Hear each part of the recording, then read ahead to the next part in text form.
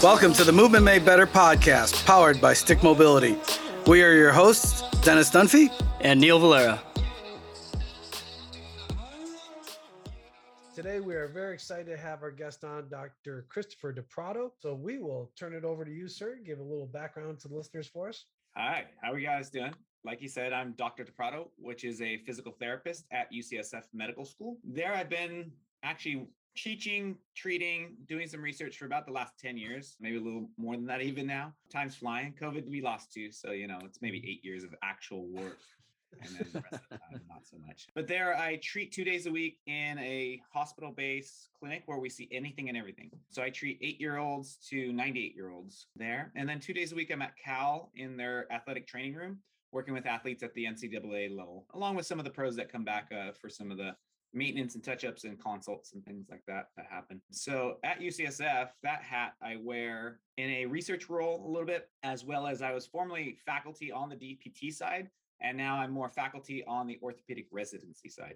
So there I teach in modules on knee mechanics, cervical modules, as well as some other manual therapy concepts related to running injuries and running mechanics. And then when I go to Cal, it's basically a lot of hands-on, both manual therapy as well as retraining and taking care of some of the more complex things that come up, right? And athletic trainers, I think bandwidth at that level is very thin and it's very challenged to keep up with it all because they have to travel with their teams. They usually have 2 teams each year. Mm-hmm. So whatever team's in season, they have a lot of attention towards, and whatever team they don't have in season at that point, it gets neglected a little bit. So it's challenging for them on a scheduled basis. So I've been doing that for a while. And then I teach on the side for about the last 10, 11, 12 years now for myofascial decompression, which is basically the fascial mechanics as related to negative pressure devices. So we kind of latched on to the whole idea of cupping with movement, and especially movement with loading is better than cupping by itself. And we started doing that at Cal back in 2008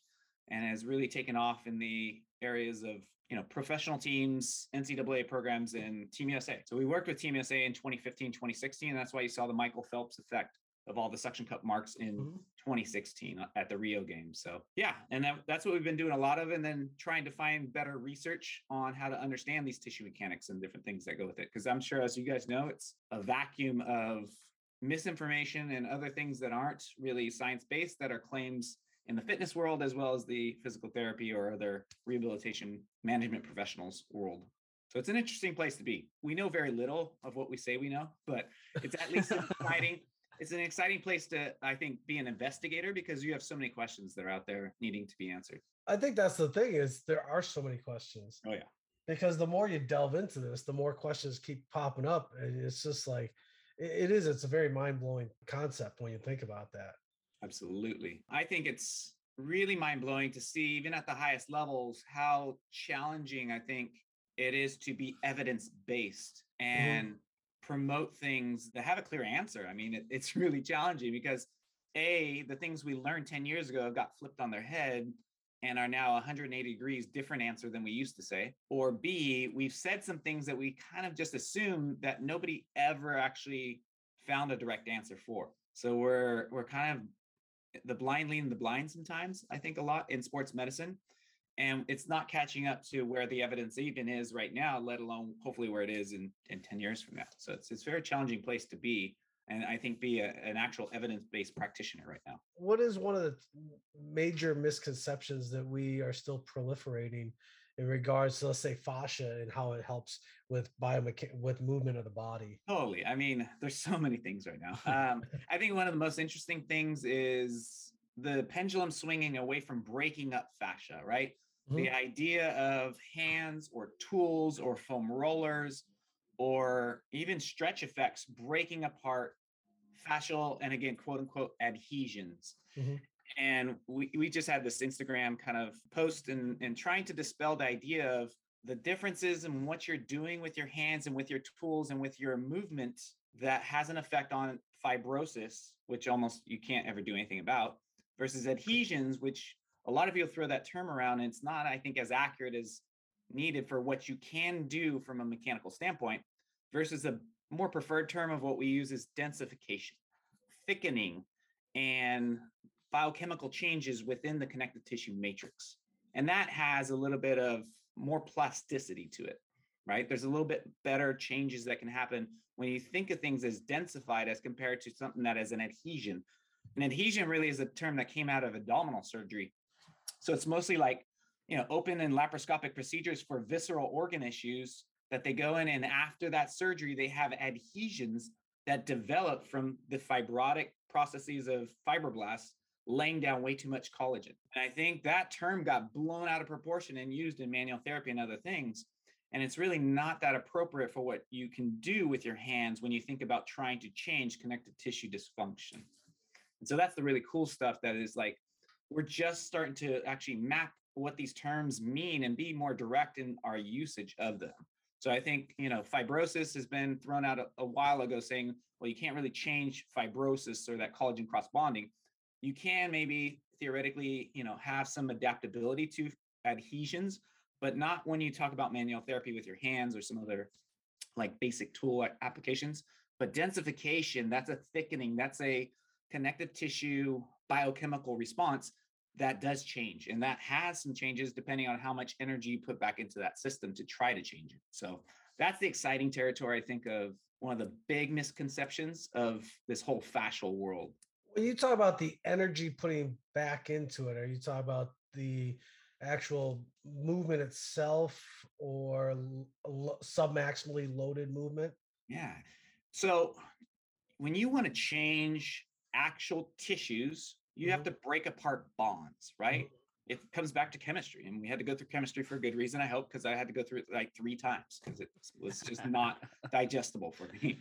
But when you think about chemistry, you're breaking apart often hydrogen bonds, and that's releasing energy. So you have to put enough energy into the tissue matrix to actually have hydrogen bond breakage. And so some of these things that we do with tools or movement or forces or loading, say something like a Jefferson curl, where you're trying to increase tensile strength in these tissues and you're trying to work on mobility while you also build strength. And that's going to require reorganization, right? And you cause a small inflammatory response, which changes into proliferation, and proliferation changes into remodeling. And hopefully over time, you get a stronger, better back and better posterior chain. So that energy comes with loading, or it comes with enough tissue work, and that means time and force, right? So simple physics principles that you have to put enough force into a tissue over a longer enough time to actually get lysis of these connective tissue, bonds between some of these particles and things. So it's very interesting to think of when you think about what you have to do. And it's a lot of people in manual therapy talk about energy as like that chi thing and the holistic idea of the energy around us. And I think there probably is something to that, but I don't think there's something that I can say scientifically about that for probably 25 more years. I don't think it doesn't exist, but I think empirically we have no concept of how to measure that yet. So the energy I'm talking about is loading forces, is tissue, cross friction with a tool or with a cup, which is my preferred, modality of use, and then moving with that cup on while loaded, right? And that's putting enough force into these tissues for a long enough time to have hysteresis, right? That chemical reaction that breaks apart bonds. So that's the stuff that I'm talking about when I say energy. Yeah, good clarification, because some people might take the energy of the more holistic side. Yeah, we tend to, I think there's some people that may think of it. And again, I don't think that's wrong. I think it's a totally different language, and we haven't met somewhere in the middle to really work out what that means. But it's not something that we have the technology currently to measure very accurately. So, with the cupping, would you combine that with the Jefferson curl to say someone that's completely healthy and not in the rehab setting? Absolutely. So say you're a professional athlete and you're in your off season, and you've had some chronic hamstring pulls over the last 5 years. You're fine now. They rehabbed it 6 months ago, but you constantly have tightness, right, in your hamstring.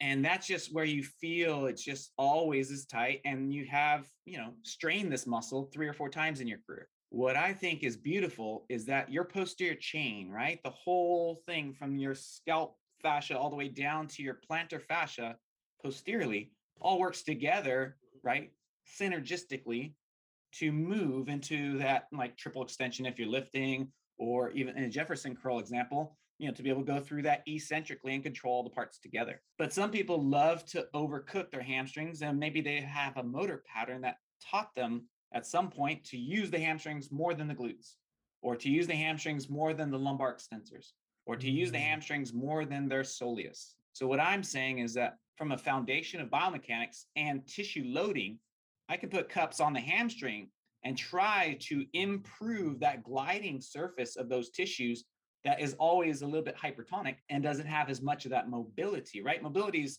flexibility plus strength control. That's why mobility is better than flexibility most of the time, Yep. right? And mobility can be improved when you use a modality like, a cup on the hamstrings while going through a Jefferson curl, where you're making the other tissues work harder and the hamstring gets a little bit inhibited. So when I put a cup on the hamstring with a Jefferson curl, I do it because I'm trying to inhibit that muscle from being overactive during an exercise like that, thereby transferring some of the forces onto the other stuff that's not doing as much of their job. So it's basically not to just break up fascia. It's there to improve gliding surfaces, which you do with some of the MRI studies that maybe we'll talk about that we've done. But you also are improving the loading capacity of the other tissues because the hamstrings are actively insufficient, right? So that whole insufficiency principle. Interesting. I thought it would almost bring more awareness to the hamstrings. Yeah. So very good point. There are different reasons for using cups. My preferred way is what I just described. Loading, improving inhibition, improving the opportunity for other muscles to do their job by inhibiting a muscle that's overactive, right? Or likes to be used more than it should. You can also use a lower pressure on the hamstrings if you wanted to in a different type of exercise. I don't think Jefferson curl is a good example, but maybe another exercise to recruit the hamstrings with a lower pressure. So if I'm using a high pressure in a cup, I'm pulling more muscle towards the belly and volume of that cup. When I use a low pressure, I'm actually not pulling very much muscle at all. It's more of a sensory effect, right? So when we think about kind of the manual therapy stuff out there, you usually have sensory effects, which are facilitatory, right? We're trying to draw attention to an area and make maybe postural awareness. Picture somebody that has scoliosis, right? They have a curve in their thoracic spine and they have a side bent right curve. And I could put two cups on their right lat, thoracolumbar fascia and lat, and say, separate those two cups from each other. And I work on improving that concavity by that fascial awareness, right? Because I have two cups on there and I'm telling them to pull the cups apart from each other. And all of a sudden they sit up with a better kind of more midline posture. But what I like to do more of is loading with using a higher pressure to inhibit muscles, okay? So there's a couple of different ways of using that kind of stuff. But I think all in all, you have to choose the right pressure to understand what you're going to have the effect on the system with. If you use a high pressure, you can't really focus in on that because it's overwhelming for that system. It's like an overload, right? Versus if you use a lower pressure on some of these cups, I think you'll draw more attention to it in that kind of sensory way that you alluded to earlier. When you're doing the cupping, do you do more isometric focused holds or loading, or more dynamic? Or all of the above. I think the way research is really pointed to, especially recently, is time under tension. Like as long as you get the time under tension, you could use 2 sets of holding 1.5 minutes, or you can do 4 sets of 30 reps for 4 seconds each. So as long as you're equating the time under tension, you really can do it either way. I think it's easier to start off with isometrics because they have a better ability to produce the movement pattern that you're looking for. Right? It's this thing that holds. You teach them in that pattern. And the beauty of isometrics is that you get plus or minus maybe 20 degrees outside of that range that you're holding at, right? So it's not just the hold that you have, it's 20 degrees plus or minus on that range that you're in that is also getting retrained. So those muscle fibers at that specific length tension ratio is really good. So I like to start with isometrics, but eventually progressing towards, concentric, eccentric aspects of things. Now, if someone were wanting to use the cups, let's say with the hamstrings, is there a specific position on the hamstring that you're applying that cup? So yeah, it's a great question. I think traditionally speaking, folks would say you have points, right? There's certain points that are more powerful or have more effect on the system than others. We could talk about those being trigger points. We could talk those about being acupuncture points. We could talk about those being musculotendinous junctions, maybe sometimes, or even the motor unit, right? That motor end plate. They're very similar most of the time when you're thinking about where people are thinking are more powerful points. It's really interesting to think about the idea of an acupuncture point being the same as a trigger point, being the same as the motor end plate, right? Where that motor nerve terminates. That research isn't totally solid yet, but we're starting to get closer to understanding that's probably what people are talking about. So I think some people ascribe towards that. It's a little bit, I think, elusive. And so I still gear it towards densification. So the points that I look for are where are things thicker and more stiff than you want them to be. Like we want fascial stiffness. I think that's another big misnomer out there. It's like people are like, I want to work on my fascia so I'm not so stiff. But you need fascial stiffness for tensile strength to be strong, right? So you don't want to like take away people's fascial stiffness. That makes no sense at all. I think a lot of times people in the manual therapy world err on that idea of, well, let's get fascia to be more supple and be less rigid. And it's good at rest, but when you are lifting something, you're going to push something, or you're going to stretch something with load, you need good fascial tensile strength. You need good fascial stiffness, right? But it's the, trying to work out what areas are stiffer than others. And like I said, hamstrings sometimes doing more than glutes because that's just the pattern that you learned how to produce hip extension. So I think some of those things are challenging because you can't really pick the point on everyone by saying, well, everyone at 3 inches above the joint line of the knee has densification in this particular area. Yeah. I think it's individual to individual, and you have to treat the person that's in front of you. So that's the hard part, I think, for a lot of people to digest, is that you're going to have to constantly use your brain and understand the mechanics that you see, the palpation that you use, and then identify right to left differences, or, superior to inferior or anterior to posterior, right? You're comparing differences. And so that's the best way I can recommend that people kind of look at a system to try to identify, where do you put the cups, or where do you work on these loading patterns, or where do you work with mobility when you're talking about, some of the mobility stick things. I think you have to identify where their weak links are and where their hypertonic overused areas are.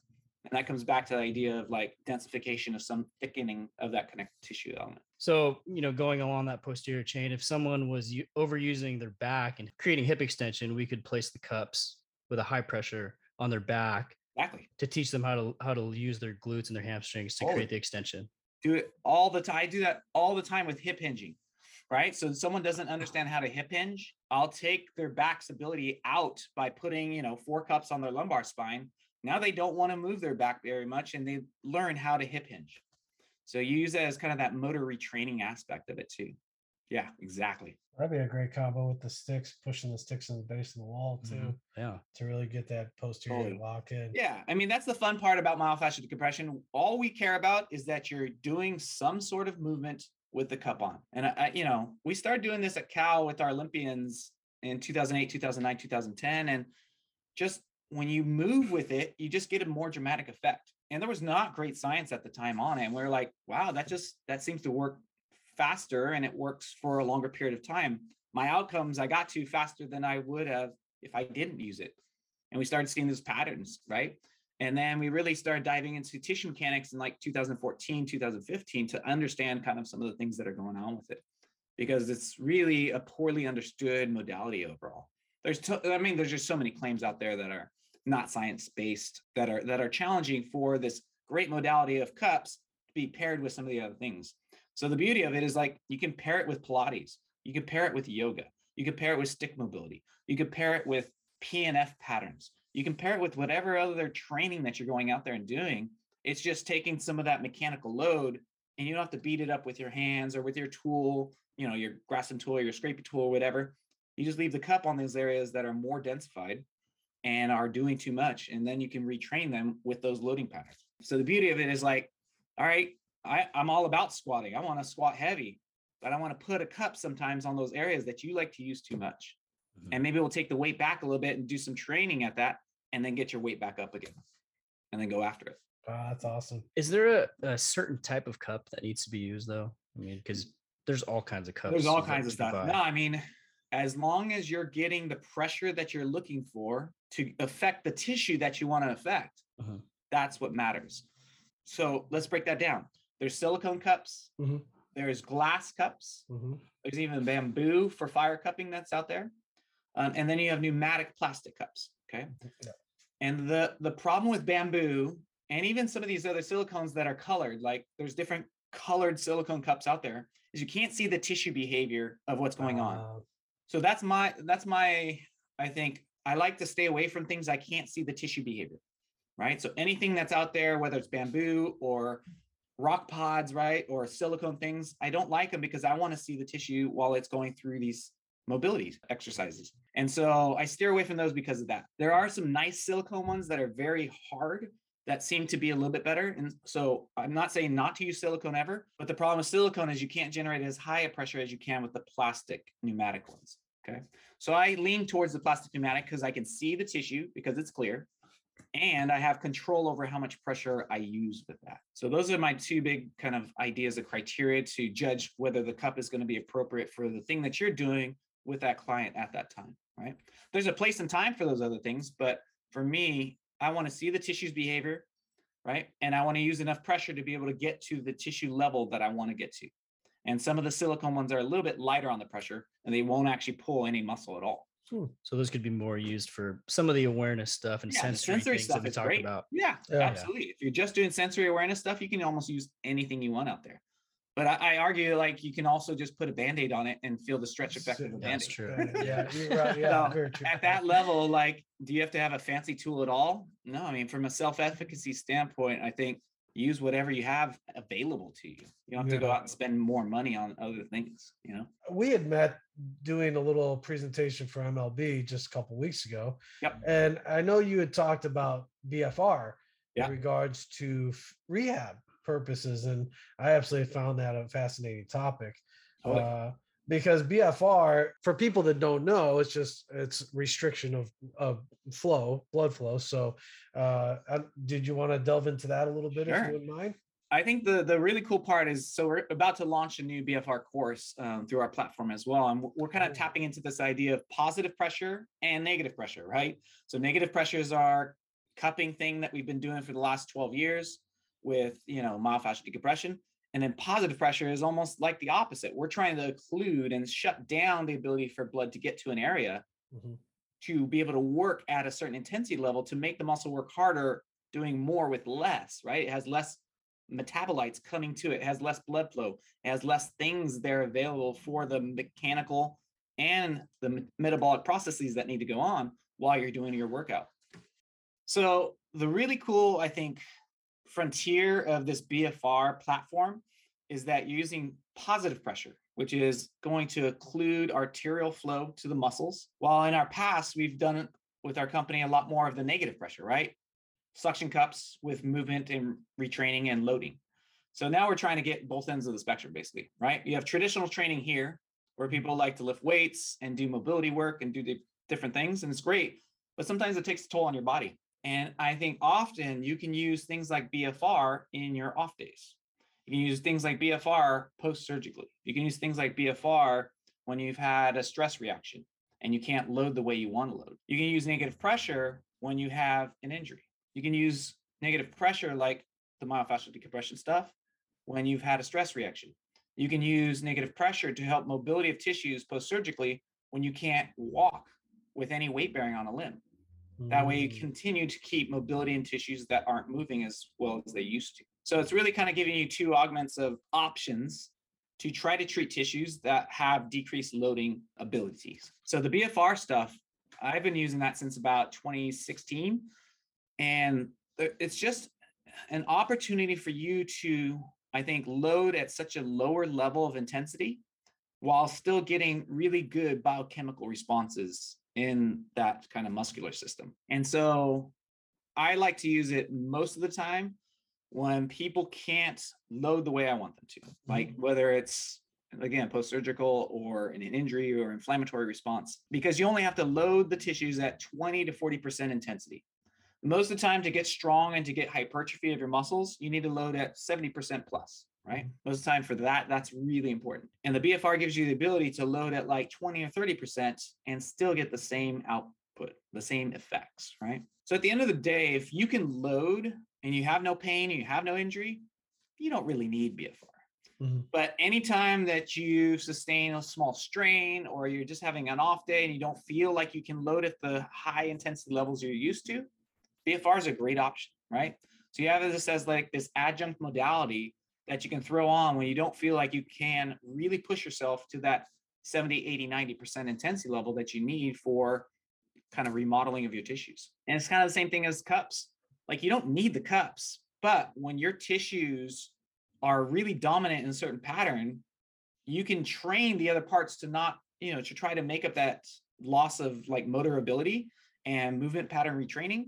But it's really hard. And the cup just gives you a little easier entry into how to take down the influence of these overactive hypertonic areas and try to load more areas up and down that chain that aren't doing as much as they can. So it's kind of a unique idea of like two sides of the spectrum operating to still kind of give you that outcome that you're looking for. So if I had an injury if you were dealing with someone that had an injury in the foot, Yep. where would the occlusion point be? Yeah. So no matter where your injury is, whether it's in your hip or in your foot, you always put the occlusion cuff as proximal up the thigh as you can. Okay. There's a lot of protocols out there, but basically the really important take homes for blood flow restriction is that you want a very proximal placement of your cuff and want your cuff to be as wide as you can make it, right? So some of these you'll see like voodoo bands or rock floss things. When you put that on, you can occlude some of the arterial flow to your muscles and a lot of venous flow. It's very easy to occlude venous flow. But when you see how narrow that band is, and as it tourniquets the limb, it's very important to understand the thickness, the width of that actually is a safety measure. The wider that cuff or the wider that amount is, the less pressure you have to use to get your occlusion. Oh. It's really important to have a nice wide cuff. So if you're ever out there on the market looking for blood flow restriction, cuffs, try to get the ones that are actually wider. The width actually makes a big difference, so you don't have to go so high on the pressure. Wider cuff, lower pressure. More narrow cuff, a higher pressure is needed to get the same effects. Oh, so no matter what, you want to put it up high on either the lower extremity and up high on the upper extremity. Okay. But you'll still get effects on something like a glute, even though your cuff is below the glute.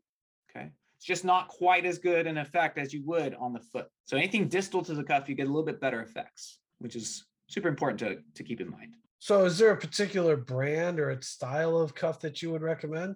No, I mean, like the gold standard out there is a Delphi unit, and it's offered through Owens Recovery Science. They're kind of the gold standard out there, but the units are $5,000 to $6,000. There you go. So I think you're gonna have your own system in your gym or your own system for home use. There's a lot of other things out there on the market that are going to be a much lower price point. The beauty of that fancy system is that it attenuates the pressure as you go through your range of motion, meaning as you squat down lower, it's going to reduce the pressure because you have a higher pressure of your limb exerting back out forces against that cuff. So it'll adjust pressure through the range of motion to make sure you have a nice standardized pressure all throughout the exercise. Versus if I put one on that doesn't have that occlusion attenuation, basically it's going to go really high as I get to the bottom end of my squat, and then it'll lower it back down to the rate that I want when I'm up at the resting state. So, there's no brand that I recommend. I think there's a lot of things out there, many different price points. You have pump pneumatics, like a blood pressure cuff that you would use with a hand pump.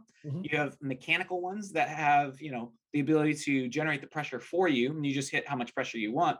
And then you have these really nice, fancy attenuating machines that'll give you exactly what you want and adjust the pressure throughout the exercise. So, anywhere from, I'd say, $100 to $6,000 is kind of the price point that you look for. Like I said before, some of the rock floss and voodoo bands and things, I think if you use it just for a short period of time, it's not too unsafe. But if you're going to do this consistently, you don't want something that's going to be not predictable on the pressure you use, because there's no way of really knowing what pressure that is.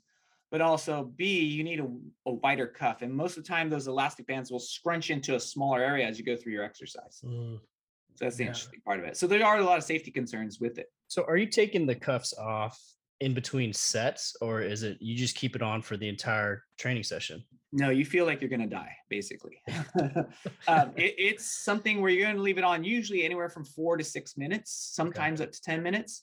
Yeah. And so if you're going to do 4 sets of an exercise, and the protocols out there from the research standpoint are generally 30 reps on your first set and then 15 reps on your subsequent 3 sets. So a total of 4 sets. You're going to leave that on the whole time. So it takes anywhere from 4 to 6 minutes most of the time on the exercises I prescribe. And at the end of 4 minutes or 6 minutes, you are dying. You're feeling like your max effort, even though you're only lifting, let's say you're doing a bicep curl, you're only bicep curling 8 pounds, but you're max effort. You can't do another set. And that's the whole point, I think, is we have all these theories on why it works, but mechanically, I think the exertion and the amount of force that you're trying to recruit really just gets all your motor units to go at once. So it's really like an effort level that really is, I think, is the difference maker for BFR overall. Yeah, I've heard of rock climbers starting to use it. I mean, I don't know if you've ever rock climbed, but the amount of pump you feel in your forearms is it's crazy. Totally. And now we're actually right after this, I'm going down to our rock climbing gym here called Mission Cliffs in San Francisco. Oh, perfect. Oh, nice. That was the first gym that I ever rock climbed at. Yeah, it's a great little gym. So it's 2 blocks from my house. So we're real close. So you're gonna bring your BFR cuffs with you? No. I will do a little BFR stuff with my hangboard. So I have a little hangboard here. Okay. And I'll do it with that. To actually go and work out with the cuffs, like you're gonna last 20 minutes and you're done, right? Okay. So I rock climb a lot. What's your protocol for the hangboard?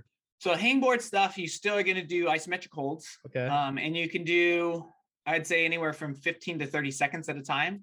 And then you just add on more sets, right? So a standard protocol for a BFR unit would be like for something like a leg press. And like I said, you do 30 sets of leg press for the first set, 15 sets for the second, 15 sets for the third, 15 for the fourth.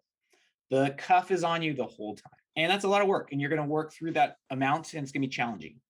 When you think about a hangboard, you're doing it for time under tension still. Mm-hmm. And so you're thinking about maybe that first set, I'm going to try to go for 30 to 40 seconds of hanging, right? Maybe 45 if I'm really pushing it. And that's my first set. And then I'm going to do the next set, probably about half that. And I might do 4 to 6 more sets at the lower time, because overall, the point is time under tension and metabolic costs, right? And that's what you're trying to tap into. You're trying to increase the metabolic costs on each set. And then the blood flow to the muscle that usually comes and brings some of those metabolites isn't available. And then your body kind of has this freak out moment and says, well, I need to learn how to do more with less. Right? It's just like anything else we do. We have a stress to the body, and we have an adaptation. And that stress adaptation is exactly what this blood flow restriction is all about. It's so simple if you think about it. Anything you do, it's stress and adaptation. If I put a cup on someone, I'm putting some pressure on some tissues, and sometimes those capillary walls rupture and they bleed, and that's why you have a mark afterwards, right? Yep. And the body comes in, repairs it, and now those capillary walls are thicker. And the next time I put a cup on that spot, it's not as dark as it was the first time. Stress adaptation. The body is super resilient like that because it wants to survive, and it's going to learn how to do it with less. That's fascinating. Yeah, I was just trying to think about, with my hangboard, I'm typically doing shorter isometric holds, like, anywhere from 8 to 12 seconds with weight. Yeah. To improve tendon strength. Now, exactly. if I was to, I guess, keep the weight and add BFR, I wouldn't really be able to. You won't be able to do it. Yeah. Okay. That's what I was You could on set 1, right? Set 1 is you're basically burning through all the metabolites that you have. That's why sets 2, 3, 4 are consecutively hard. So you could probably get away with the first set being weighted, but after that, you don't need it. And this is one of the arguments against BFR is that, well, if you can lift 70%, BFR is really not a great adjunct to your like hard, heavy, intense days, because it really doesn't add that much. Yeah. But on your off days, if you have an injury and you can't load at the rate that you want, like at the end of the day, loading is always going to win on top, right? That's going to be the best thing. But if you can't load the way you want to, or if you say you have an off day, or maybe you have a little bit of a cold and you just can't push yourself, do a BFR, and then you're asking a lot more of it to do it with less, and you don't have to load yourself so heavy. So yeah, if I was doing a hangboard protocol, I probably would take the weight off. You don't need it, because if you're doing the weight, you probably don't need the BFR part. Yeah. But if you have no weight, you can do BFR and still probably get the same outcome, which is the beauty of it. It's like cross training a little bit or think of it like periodization for that metabolic response of things, right? Yep. It's just a new stimulus. Yeah, totally new stimulus. Do you find that people probably overuse BFR when they discover it? I think the layperson may run into that, but that's someone that doesn't come and talk to me. Most of the time, the people that are working with me are NCAA athletes, pro athletes, or sometimes even the triathletes here in the Bay Area. And they're pretty well read, and they kind of understand what to look for. I've seen it a couple of times where they, I think, overuse or overdosed some of their BFR applications. And I think, you just have to change the parameters that you're doing it with. I think you could do BFR 4 days a week, all the time, as long as you kind of cycle through some things, but you're going to keep the load intensities really low, right? And you're going to use it as like your off days or some of your recovery days, and do it in that sense of trying to get tissues to continue to work, but in a recovery sense. So yeah, I haven't seen it a ton. I'm sure it's out there. I'm sure people that just like, some people are taking the TheraBands they get from their PT, right? And they just, instead of doing their rehab exercises for the rotator cuff, they're just wrapping it around their arm and then going back to lifting dumbbells. So I think it's that type of personality that I would be cautious with. But most people, I think, can figure out pretty quickly that that's a lot of stimulus. Like BFR hurts. It's really intense. And we need to get some real bands. Yeah, we're gonna have to invest in some real bands. Yeah, I mean, I think the top 3 out there outside of the Delphi, which is again 5,000 to 6,000, it's great. But Air bands are the new one that you run off of an app off your phone. They're really nice and convenient for home use. Oh yeah, we've seen those. Smart Cuffs are really nice. You have Be Strong, you have H Plus. There's so many brands out there that are kind of in the same category. So you just kind of see what your price point is around those. But I have a couple of each. I have Air bands, I have Smart Cuffs, I have the Delphi unit at the clinic. So I'll play around with a couple different ones, and they're not that different. But like I said, if you use a smaller, more narrow cuff, you're just going to have to use a higher pressure, and that's less comfortable. Yeah. And it's just a little more dangerous for the tissues when you think about it. Like there are some case studies out there that talk about some nerve problems after using BFR excessively. Right? Because you can think of compression causing some nerve irritability. So you have some maybe compression of the neurodynamics on your musculocutaneous nerve, and then you have some issues with your arm a little bit with some sensory paresthesias or different things like that.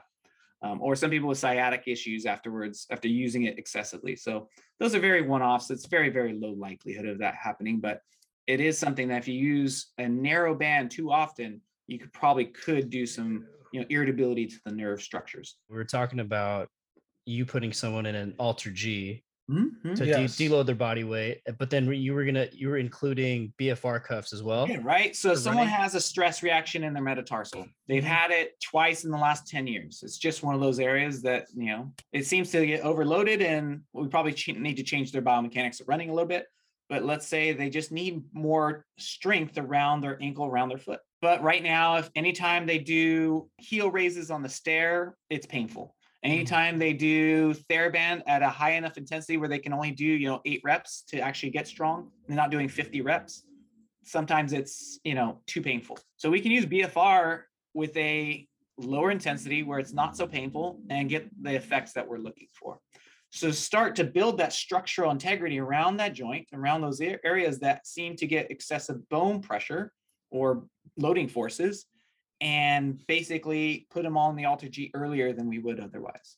So we can get them back to a running program much earlier by adding BFR before going into Alter G, before going into, treadmill or outdoor running. So it's kind of like this nice segue to bridge the gap, to be able to get people to go back to the activities they want to do faster. So I know that you work with older clients at the hospital. Now, using BFR on someone that may have some high blood pressure. Now, is there an issue there?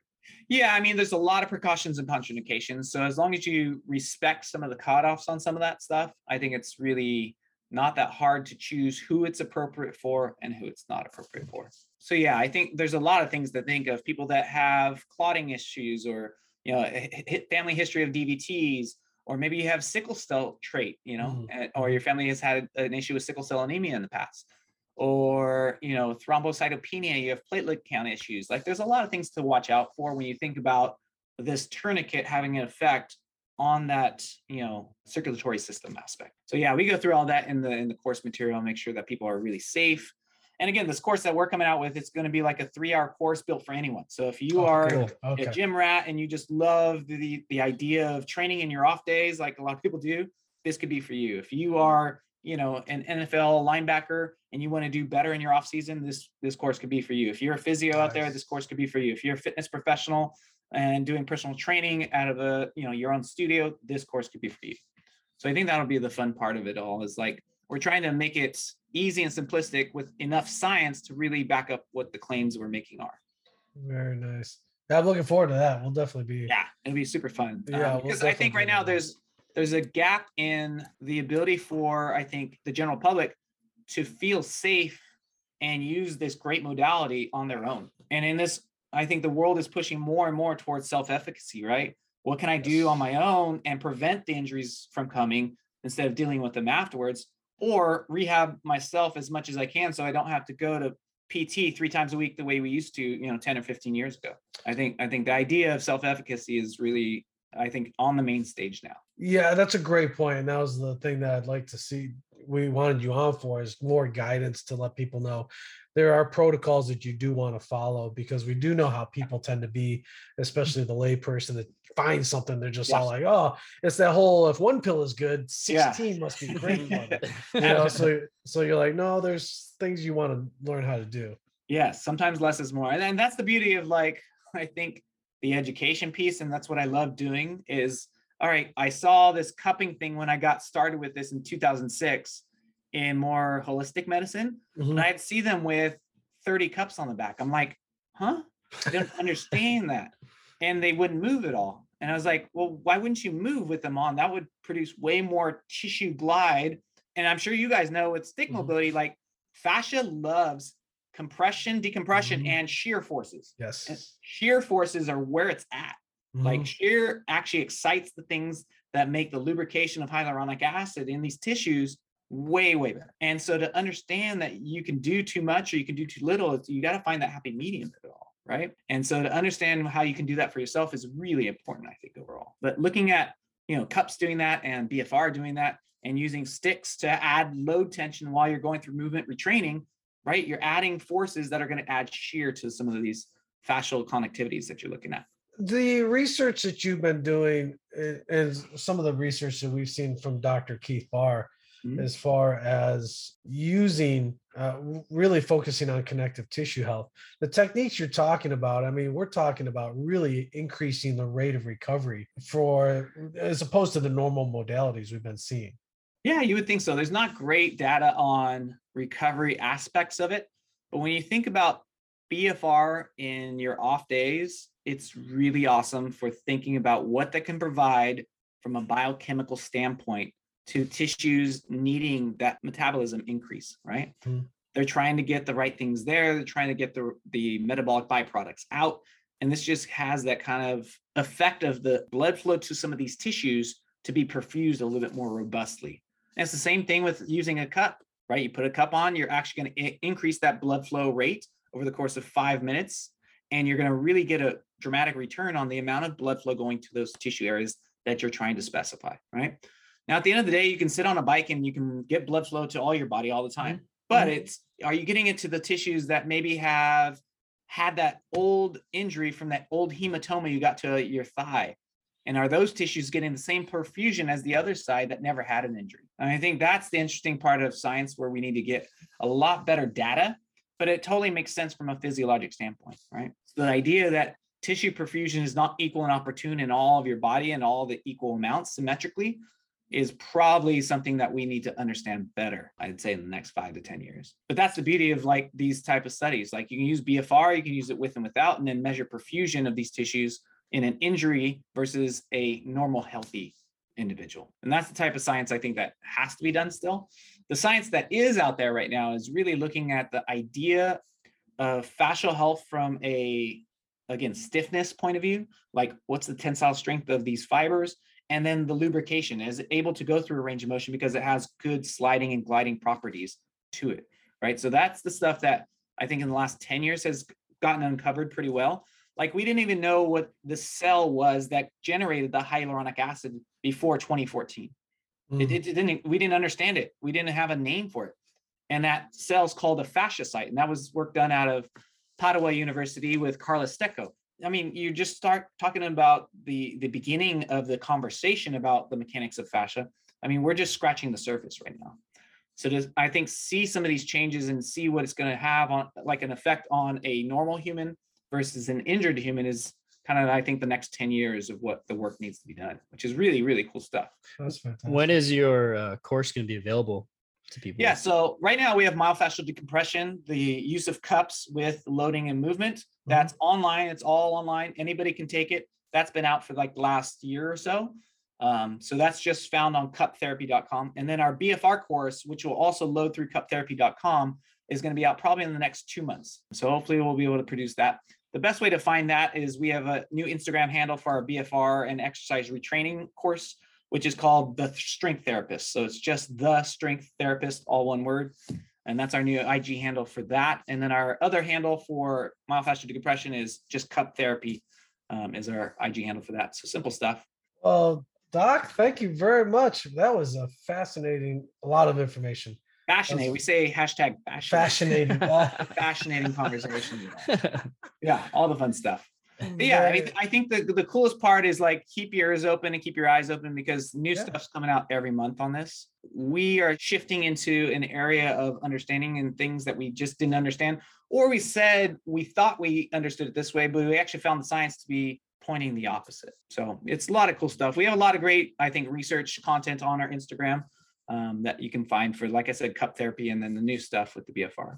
It's fun. Well, thank you very much. And well, since we're right down the road, hopefully we'll get to meet up sometime. Absolutely. Yeah, I'll take a quick drive up. Yeah, to we'll go rock climbing. We'll go rock climbing and hang out. Planet Granite, San Francisco. You ever go there?